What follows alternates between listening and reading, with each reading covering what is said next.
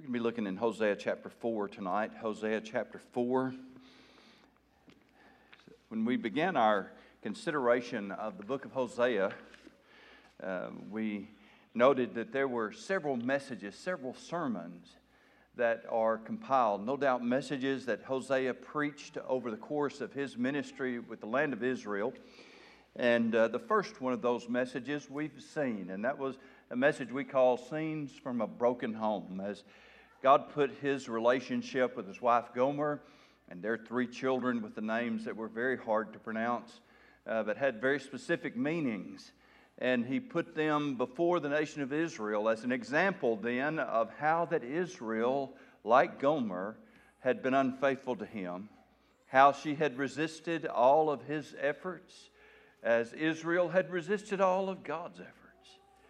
Oh, but it was a story that had a happy ending, amen, because it ended with the great message of redemption, and how that though it was still in its own way a tragedy, yet it was a great story illustrating God's love for us and his ultimate redemption of his nation. Tonight we're going to enter into our consideration of the second message that Hosea presented, and that's in Hosea chapter 4 and verse 1.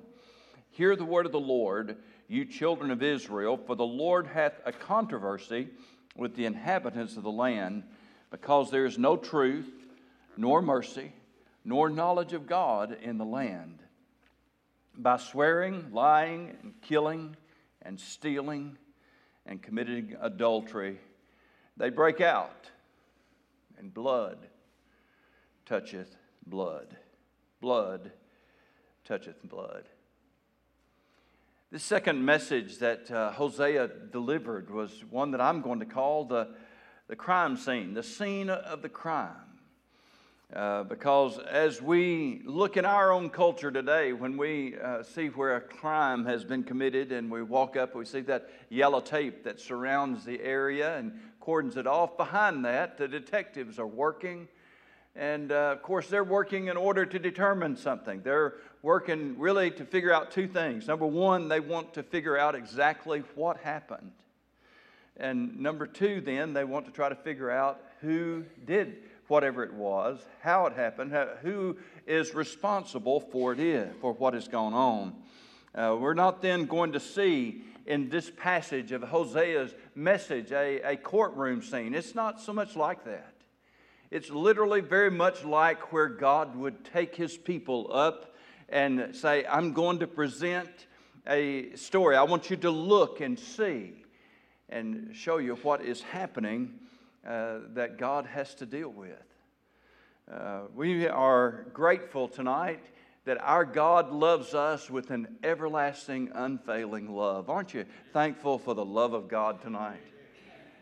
And yet God's love does not keep him from confronting us when we need it. You know it, and I know it. Sometimes love just has to tell the truth. And it's in fact an unloving thing for us to let something go on and on and on without ever moving to confront.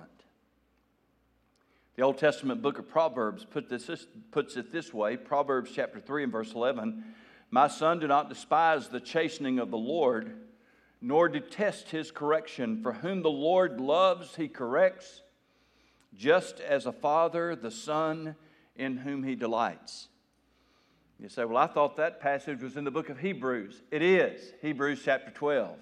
Whom the Lord loves, he chastens. Despise not the chastening of the Lord. But long before it was quoted in the book of Hebrews, it was inspired and written down by the writer of the book of Proverbs. Do not despise the chastening of the Lord, nor detest his correction. God does not chasten us out of some emotion of hatred or anger. No, that's not altogether it. No, God's chastening is rooted in his love. And it is his love then that prompts this. That's why the writer tells us, for whom the Lord loves, he corrects.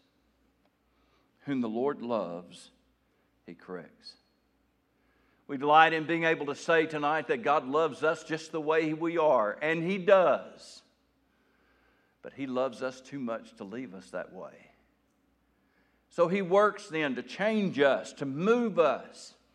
He desires to free us from our sins, to free us from our addictions and from our weaknesses and the power that they exercise over our life. He works then to bring us into His blessing, into His grace, into His forgiveness, into His power, into His strength, into His favor. God is taking us out of the realm of sin. And we could say then, for the path of sin too long I've trod.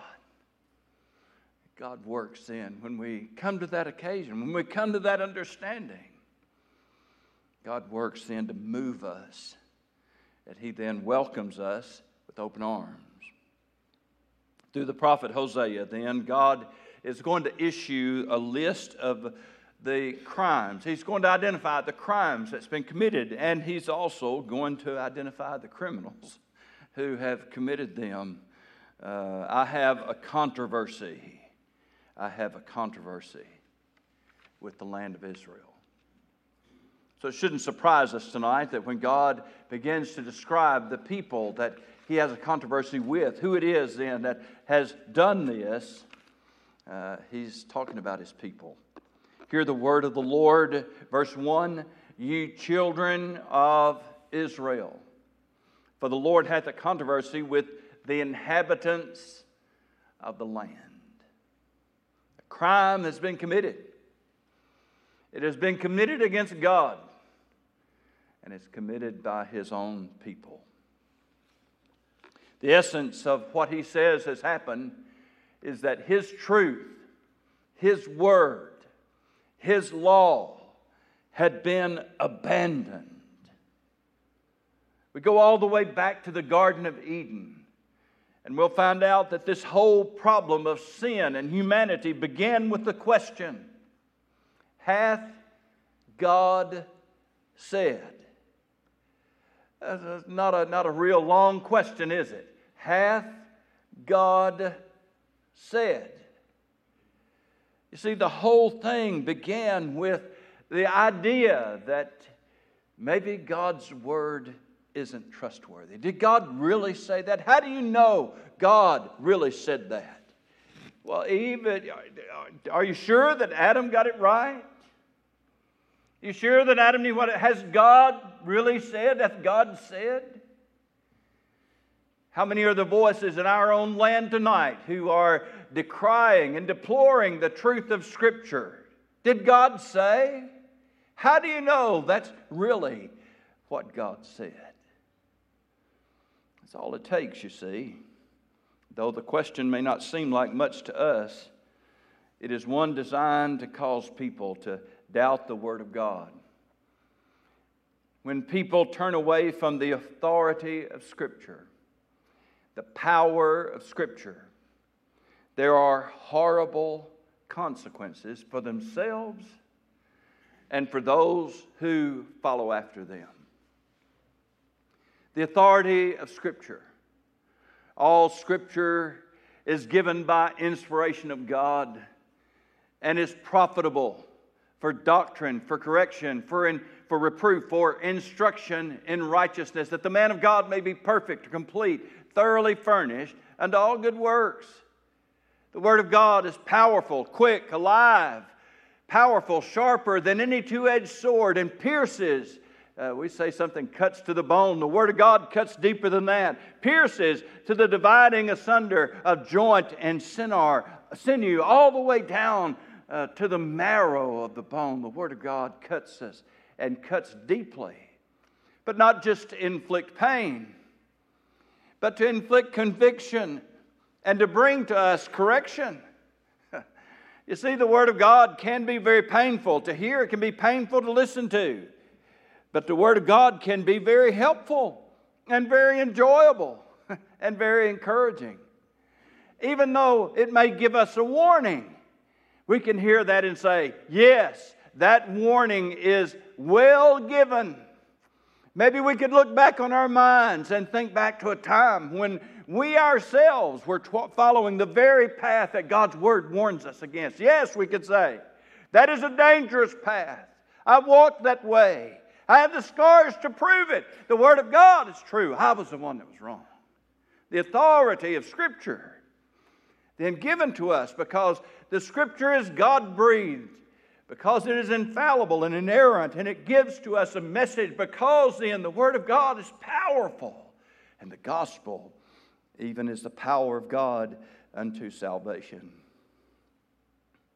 What happens when people turn away from the truth of God? Well, as we look in this passage, we're going to see that when people lose their sense of the authority of Scripture, when they turn away from the truth of God, they will lose any sense of mercy or compassion.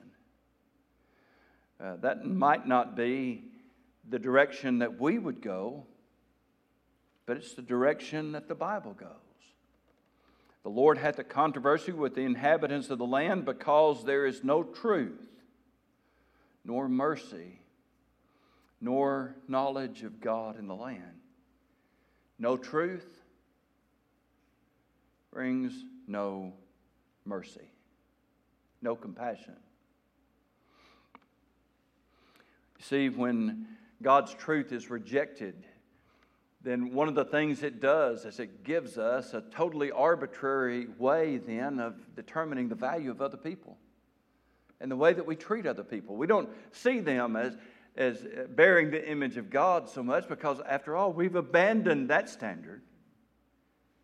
So humanity then is left to decide whether a person is valuable enough or not on the basis of whatever they decide to use.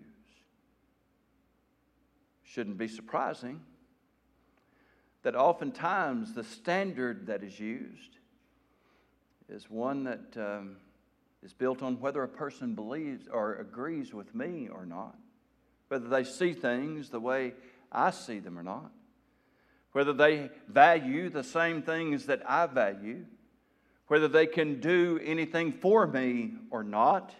Is there something that I want from them, something I need from them? If we can answer those questions in a way that is acceptable to us, and humanity at large, with no authority of Scripture determining the value of people according to their own standards, it's not going to be mercy.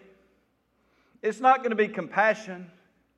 It's not going to be a standard that says, I don't agree with that person, but I still see them as the image of God. I still see them as somebody that Jesus Christ died for. I still see them as somebody valuable. That person's not my enemy because they're flesh and blood. And the Bible tells me that we wrestle not against flesh and blood. I may not agree with this person, but I can show them mercy. I can show them compassion. I can show them the gospel. You see, that's a biblical view that comes out of the fact that we understand that every person was fashioned by God. I preached that this morning. Every person created in the image of God. Every person valuable to God. Years ago, the evangelist Bailey Smith made a statement I've never forgotten. This was in the days of communication. Bumper stickers. Bumper stickers progressed along the way, and they turned into signs. And the first one that I remember seeing stuck on the back of somebody's glass said "baby on board." And I always thought that was a little odd. It confused me a little bit. Why would we put that as a sticker on the back window? I must confess, I never put one on my window. Maybe you did. I'm not saying you did wrong. Maybe you've got one right now. I'm not telling you that you were wrong. But it became a very popular thing. Before long, you started seeing a lot of others, ex-husband in the trunk, that kind of, they had all kinds of signs you could buy and put up there. But evangelist Bailey Smith said this. He said, if we put a sign up there that was reflective of the love of God, said we'd take one of those signs and hang it around the neck of every person on this planet, and it would say, precious to God. Precious to God.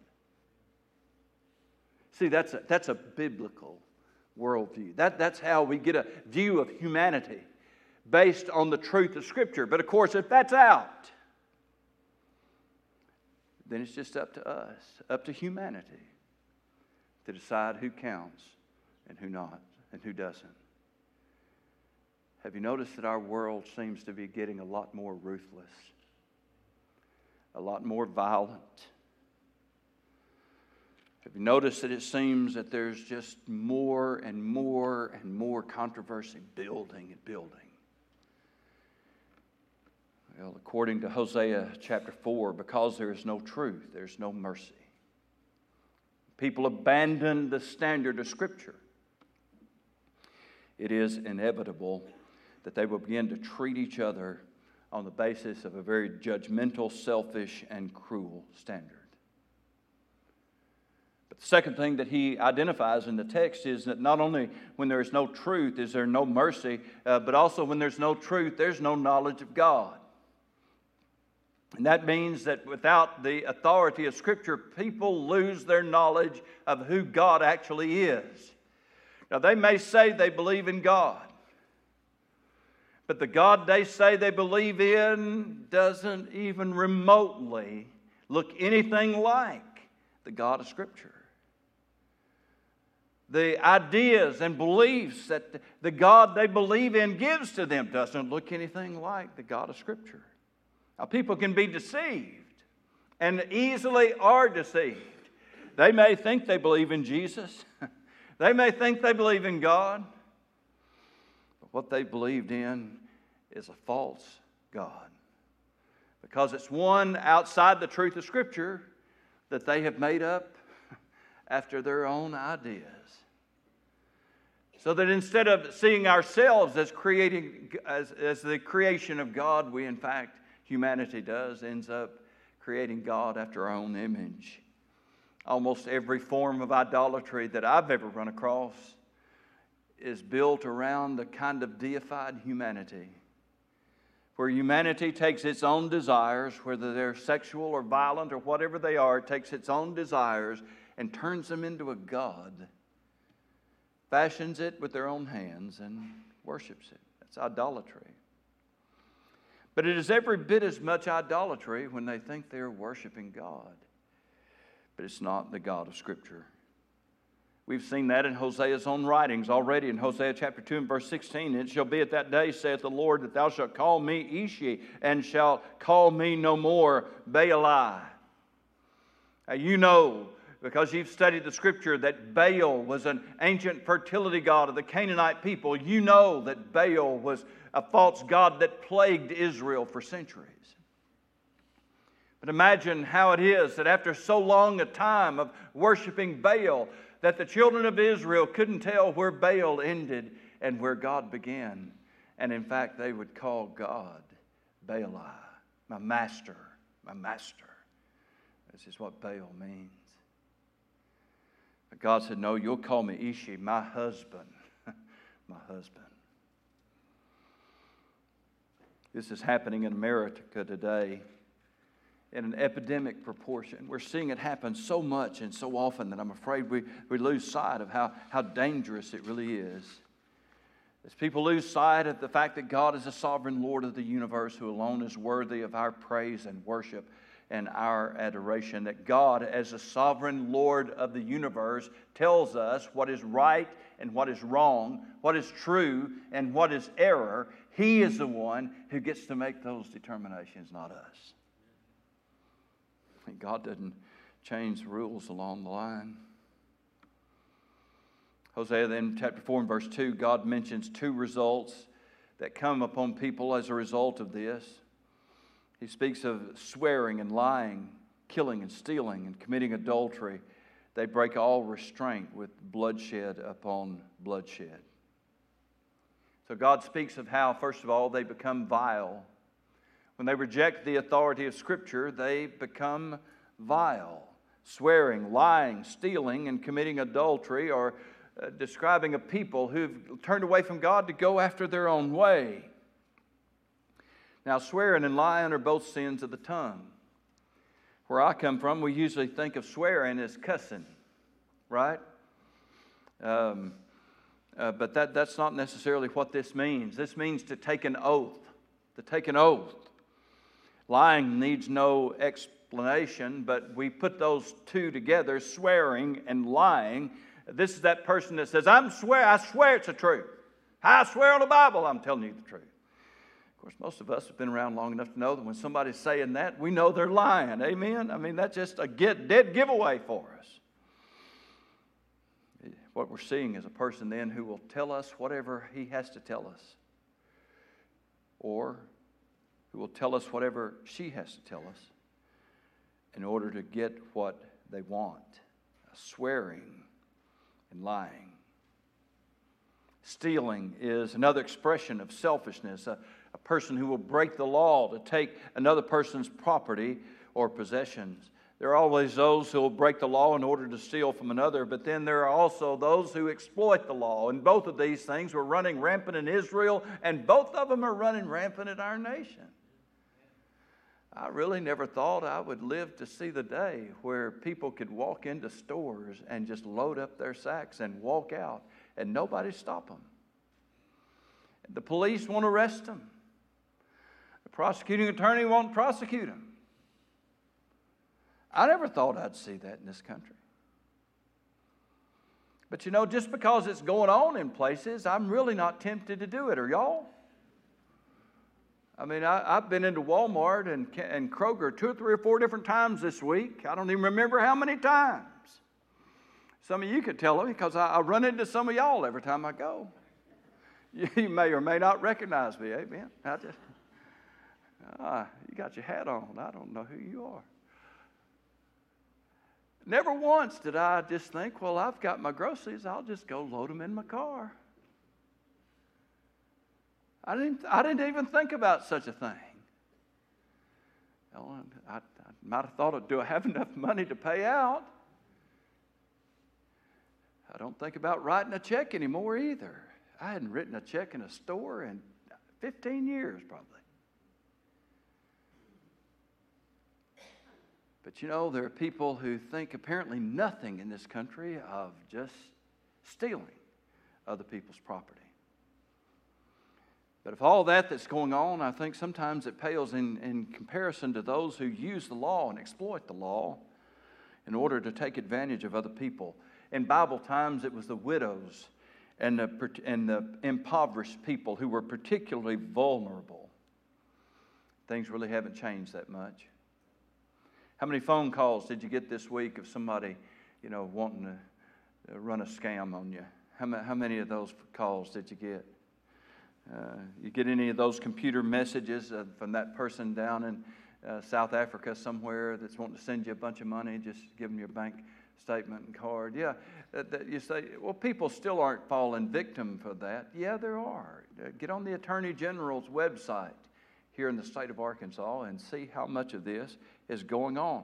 It's not going down. It's not on the decline. It's on the increase. When he mentions their adultery, so he's talked about people who steal and lie, that is, who will swear rather and lie. They'll tell you anything to get what they want. People who then will steal, that is, they'll do whatever they can get away with to take somebody else's property, to get something, whatever it is that they want from you.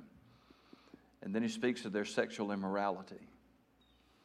People so lost in themselves that nothing is sacred anymore. Wedding vows are meaningless. After all, we promise before God and the witnesses present.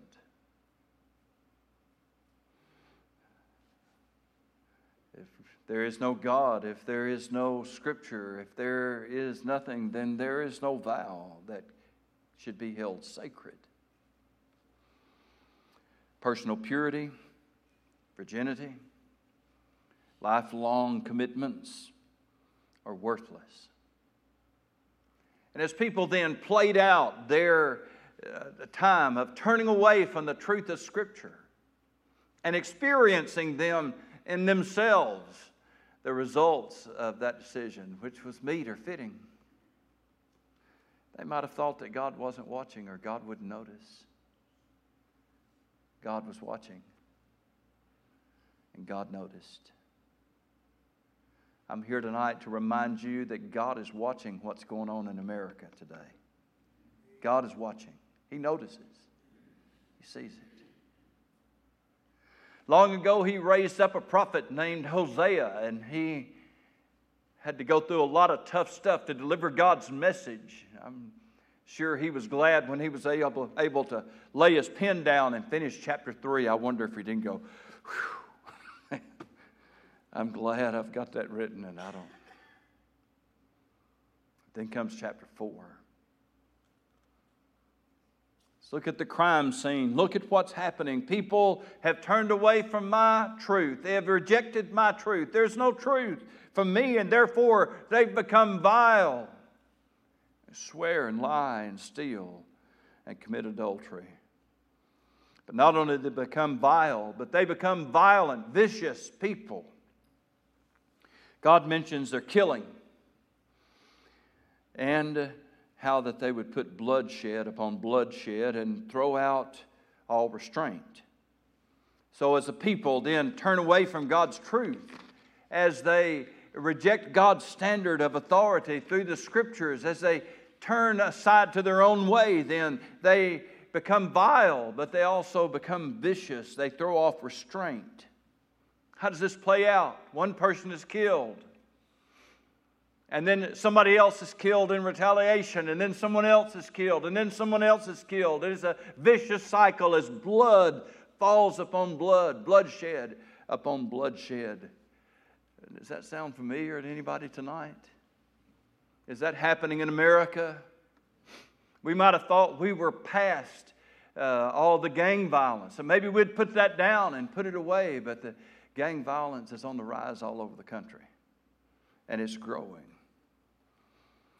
God describes in the results, the natural results that will fall upon a nation that abandoned His truth. It happened in Israel of old, and it's happening in our nation tonight. So He goes on, verse 3, therefore the land will mourn. The land will mourn. Now, you might think that God meant to say that the people will mourn. That's not what He said.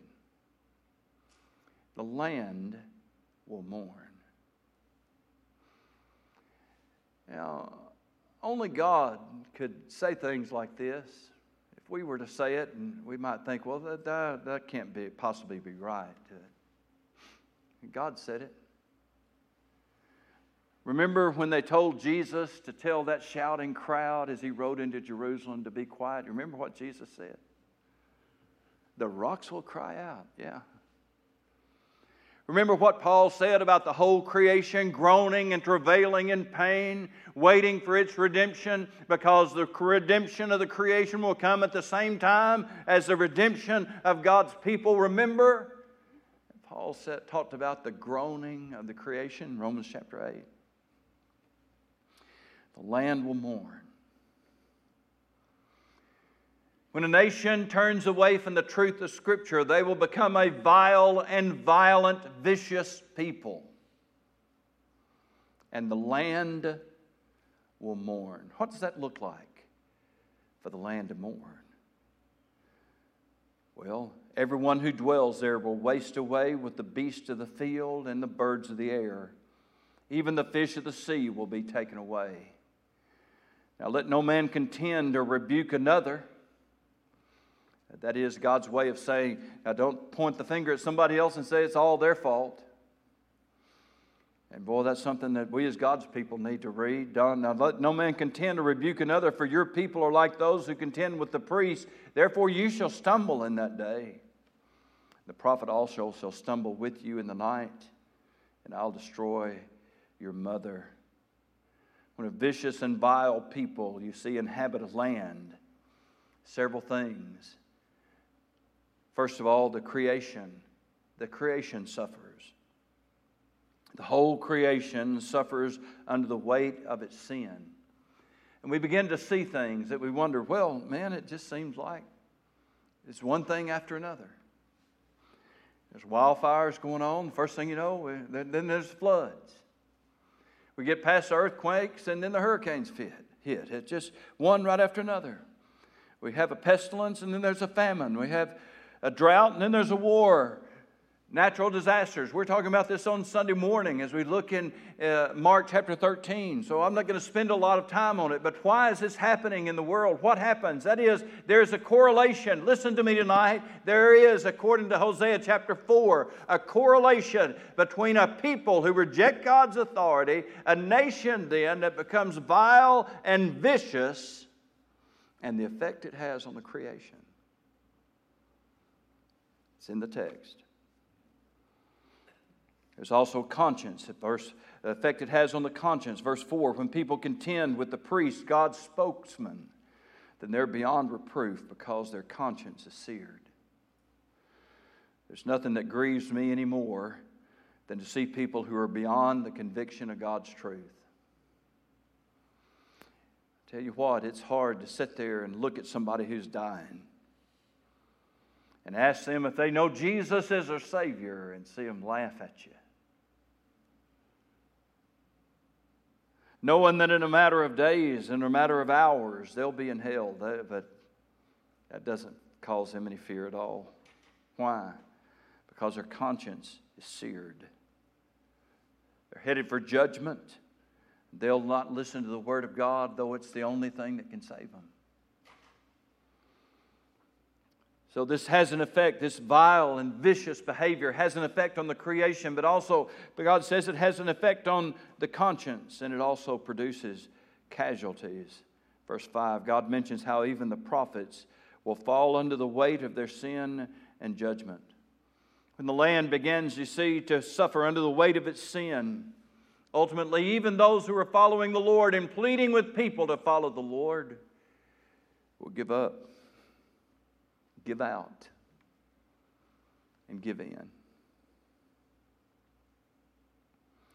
You remember how that Jeremiah, young man still, young preacher, young prophet, he wasn't far into his ministry at all when he said, that's it.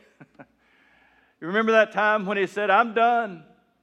I'm not going to speak anymore in the name of God. These people aren't listening to me. They don't care about what I say. I'm done. I'm going to quit.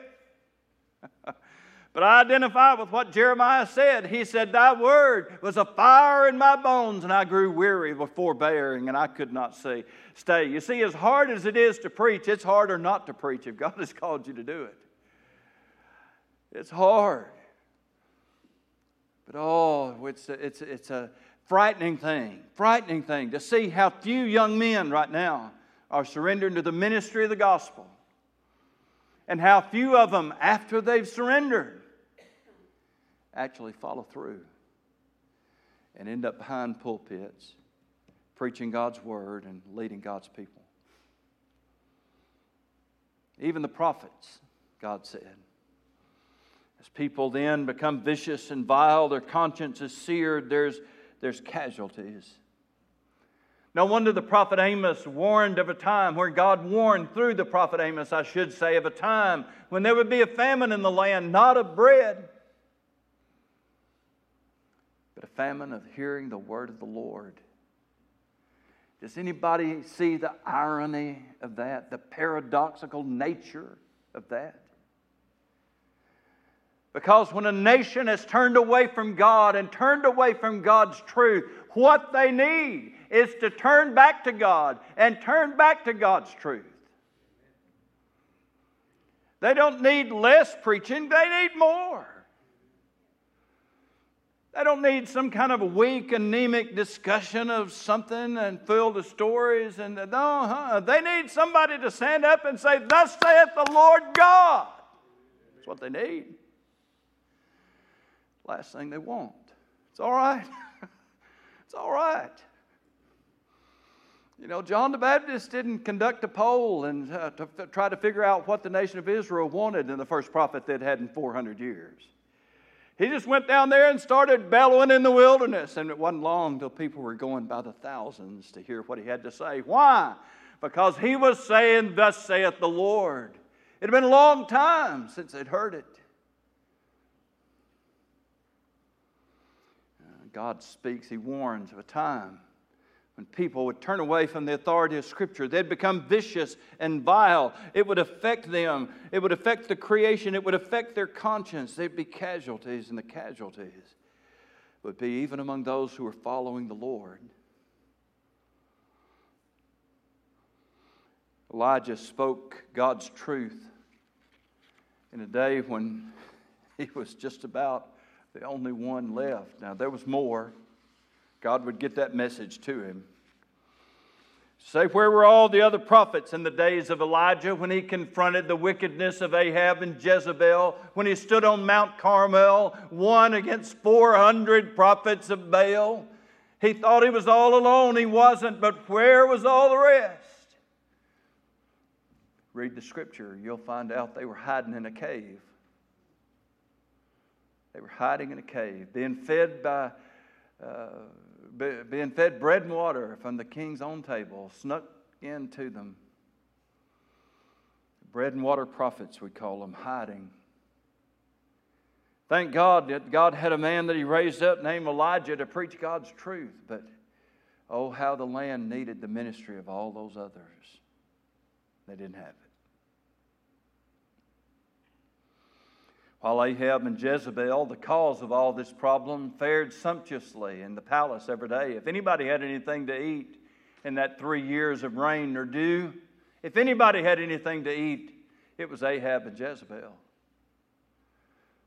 Who was it then that ended up by a dry and dying brook, being fed by crows, ravens? Yeah, that was Elijah.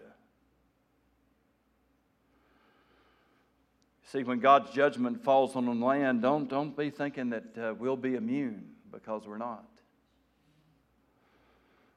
That judgment will affect us just as it affects the wicked crowd. And so tonight we'll conclude this portion of Hosea's second message, the scene of the crime. As we're talking about, he's going to identify the people who are involved in this crime that was being committed in the land of Israel. And these were the first ones that he brought up, God's own people. When a godly society turns from biblical truth and authority, they soon become a selfish and sinful people. They'll become vile and vicious. God is first ignored, then forgotten, which leads to a decline in public morality and a corresponding increase in violent crime. It is a kind of society that loses all sense of what's right and wrong. I told you this morning that I was not going to spend a lot of time on the current debate erupting all over this country, but I did take a little time to check out and just make sure that what I was about to say was true. I saw a leading newscaster. He has a program. I didn't watch his program. I never watch it, but I did see a synopsis of it where he said that he had learned a lot about the abortion debate. He said that he didn't know. And this was a man who prides himself of being a very intellectual person, but he said he had no idea, did not know, that the majority of the countries in the world, the overwhelming majority of the countries in the world, have a far more restrictive policy on abortion than the United States has. He didn't know it. I don't doubt him. I knew it. I knew that Europe, all the countries in Europe, have a far more restrictive policy than the United States did. And I knew that the United States of America was one of only 7 countries in the entire world who allow and defend abortion right up to full term, 9 months. For any reason. 7 countries. I can't tell you all of them, but I do remember one of them was China.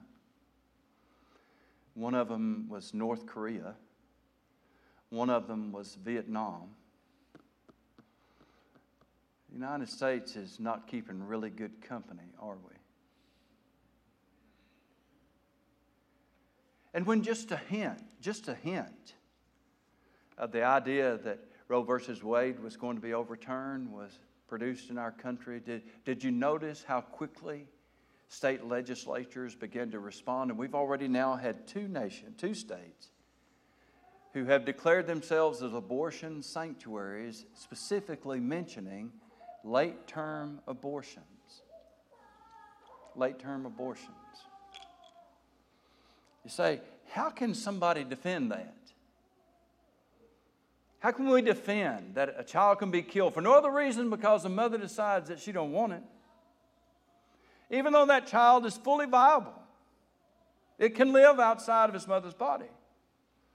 We talk about performing an abortion to save a mother's life at late term. I'm not a doctor, but I know that we've always had a procedure that could save a mother's life very quickly. It's called a C-section. It happens much more quickly than an abortion happens.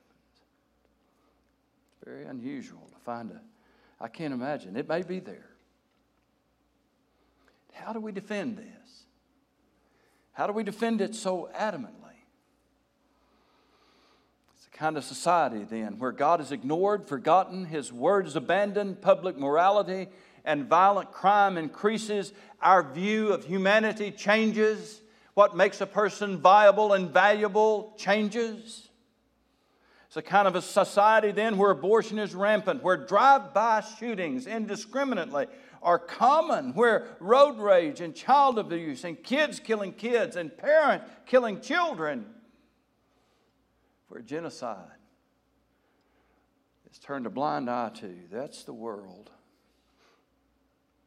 And the strange thing is in America today, there's so much of it that it doesn't even merit being reported anymore. For the most part, it just doesn't make the news. Makes the words that Paul wrote to Timothy long ago stand out. 2 Timothy chapter 2, verse 15. Study to show thyself approved unto God, a workman that needeth not to be ashamed, rightly dividing the word of truth, but shun profane and vain babblings, for they will increase unto more ungodliness, and their word will eat as doth a canker. Of whom is Hymenaeus and Philetus. What America needs today is a revival where, first of all, people will be saved. And then secondly, where they'll recognize that the Bible is true. It is God's word. It is trustworthy. And they'll return to it so that we have a standard to live by.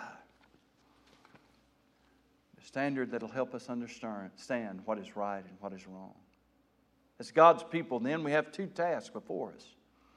Number one, we do what this passage tells us to. We study to show ourselves approved unto God. Folk, keep your mind, your nose, your eyes in this book. Keep studying it. Keep learning it. Join with me as I try. None of us are ever going to keep it all perfectly, but we try and we live by it by the help of God. Number two, we share it. Let's stand together, please.